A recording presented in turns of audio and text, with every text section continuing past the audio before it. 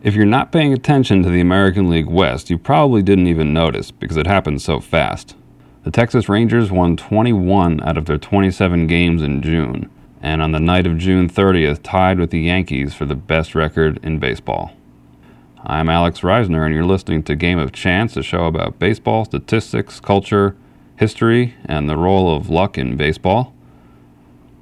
How are they doing it? How are the Rangers, who were a 500 team at the beginning of June, winning so many games? Well, I'll give you a hint. It's not the pitching. So yeah, it's the hitting. The pitching's actually been pretty good, but the hitting has been absurdly good. During June, they averaged over 7 runs per game. I think the Phillies did that for their the first week of the season maybe, but it was pretty obvious that wasn't going to last. To average 7 runs a game for an entire month is pretty remarkable. And it's not that they played all their games at home. They played half their games at home and half on the road. And it's not that they did it against some inept pitchers.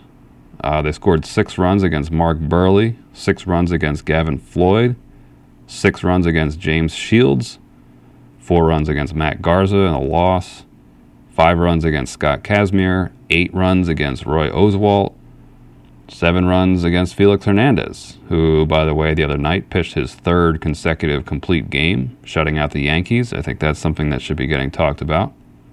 The Rangers' offense is potent. Vladimir Guerrero, Josh Hamilton, Nelson Cruz, and Michael Young are all hitting over 300 with at least 10 home runs, and Hamilton and Guerrero each have 18. Ian Kinsler at second base, his on-base percentage is .391. Shortstop, Elvis Andrus has a .380 on-base percentage and 22 stolen bases. This is also a team that swings the bat. They don't walk a lot, but they don't strike out a lot either. They get a ton of hits. And in the last episode, I mentioned that Vladimir Guerrero is one of the all-time greats.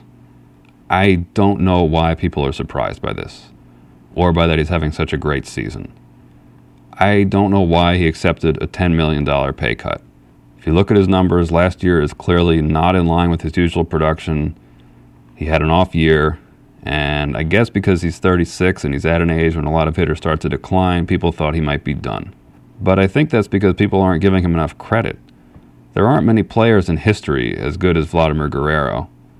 And if anyone has the ability to stay strong into their late 30s, it's a player of that caliber. You'd think someone as good as Vladimir Guerrero would get the benefit of the doubt, but for some reason, people just don't seem to understand how great he is. Example, last year, the Sporting News printed a list of the 50 greatest active players. Their top 10 is actually pretty good, but then it gets weird. And Guerrero is listed at number 37, behind players like Grady Sizemore, Jose Reyes, Mark Teixeira, David Wright, and Alfonso Soriano. Now, not to take anything away from those players, they're good, but they're not at the same level as Guerrero. They're not guaranteed Hall of Famers, and Guerrero should not be getting confused with players like that.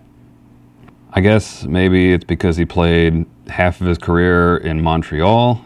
I don't know why he's been so overlooked. He's appeared in 8 All-Star games. He won the 2004 American League MVP award. He's always in the running for the MVP award. The only outfielders with more Silver Slugger awards are Barry Bonds and Manny Ramirez. His career slugging percentage is 14th all-time. He's only the 12th player to hit his 300th home run before turning 30. And among players with 400 home runs, here are the batting average leaders: Ted Williams, Babe Ruth, Lou Gehrig, Stan Musial, Jimmy Fox, Vladimir Guerrero. He's 6th all-time. Now, I know if you're not a big fan of batting average, you probably just blow that off, but batting average is not as useless a stat as it's been made out to be. If you like on-base percentage better, well, his on-base percentage is better than Ichiro's by about 10 points, I think. They're actually similar kinds of hitters in that they swing a lot, although Guerrero's clearly got more power than Ichiro. If you want to talk about a stat that really matters, let's look at runs created per game, which is basically the number of runs a team consisting of only that player would score.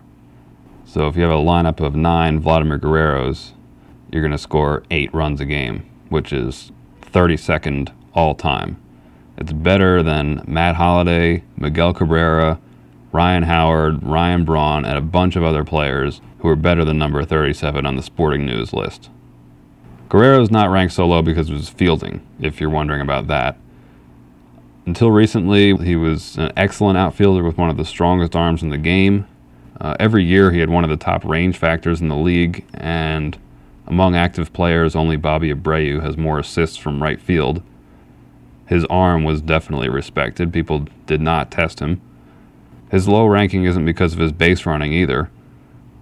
He's stolen 179 bases so far, and in 2002 he was one home run short of being the 5th 40-40 club member. That's the kind of all-around ability he has. He's the complete package. And of course he swings a lot.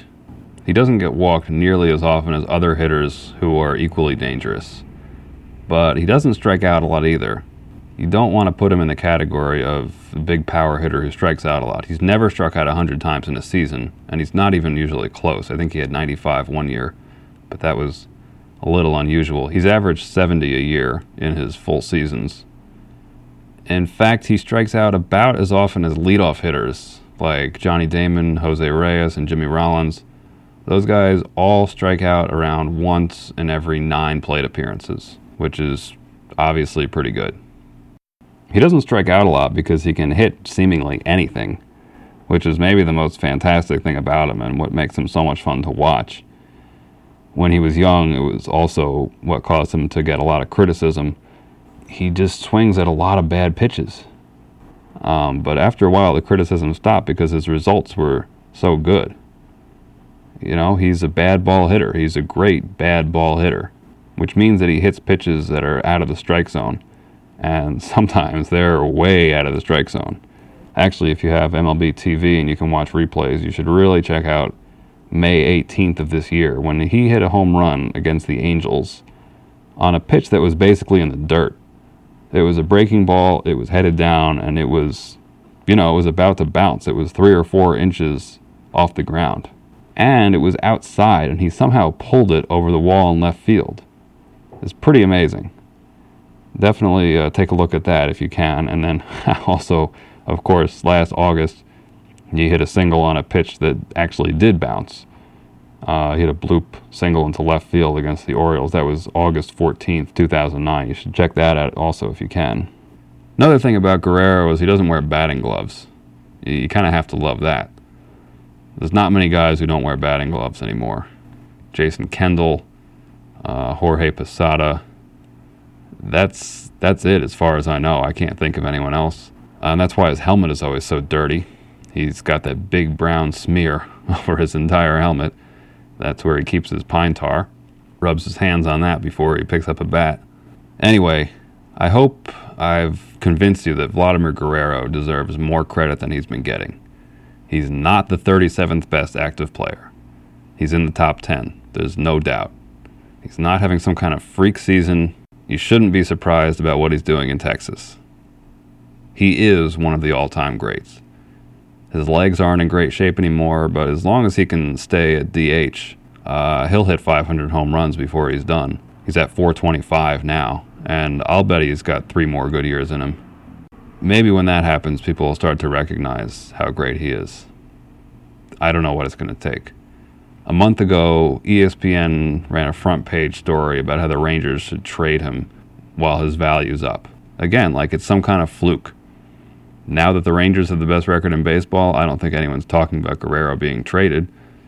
Not that the Rangers are going to the World Series, but I do think Guerrero will finish the season strong, and I hope people realize that he's still a team leader, even on a powerhouse like the Rangers.